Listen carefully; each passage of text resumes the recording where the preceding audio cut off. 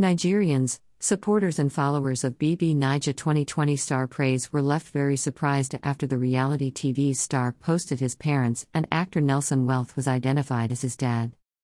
Ex-Big Brother Naija Season 5 lockdown reality television star and ex-contestant Praise Tebechukwu Nelson, simply known as Praise, has gushed over his parents, saying that they have been very supportive. Nelson stated this via his Twitter page after sharing sweet photos of his dad and mom. And his followers have been reacting to it, with many surprised that a popular Nollywood actor is Praise's dad.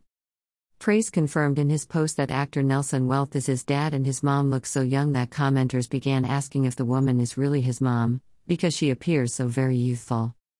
"My parents have always been supportive, allow me to appreciate them. Family, heart," Praise tweeted alongside the photo below. "Greater than my parents have always been supportive, allow me to appreciate them, family, heart," pic.twitter.com/4WL1A5Y8S. Greater than Praise Nelson, crown, at PraiseNelson_, May 31, 2021. Meanwhile, valid updates gathered some reactions from Twitter users and Praise's fan.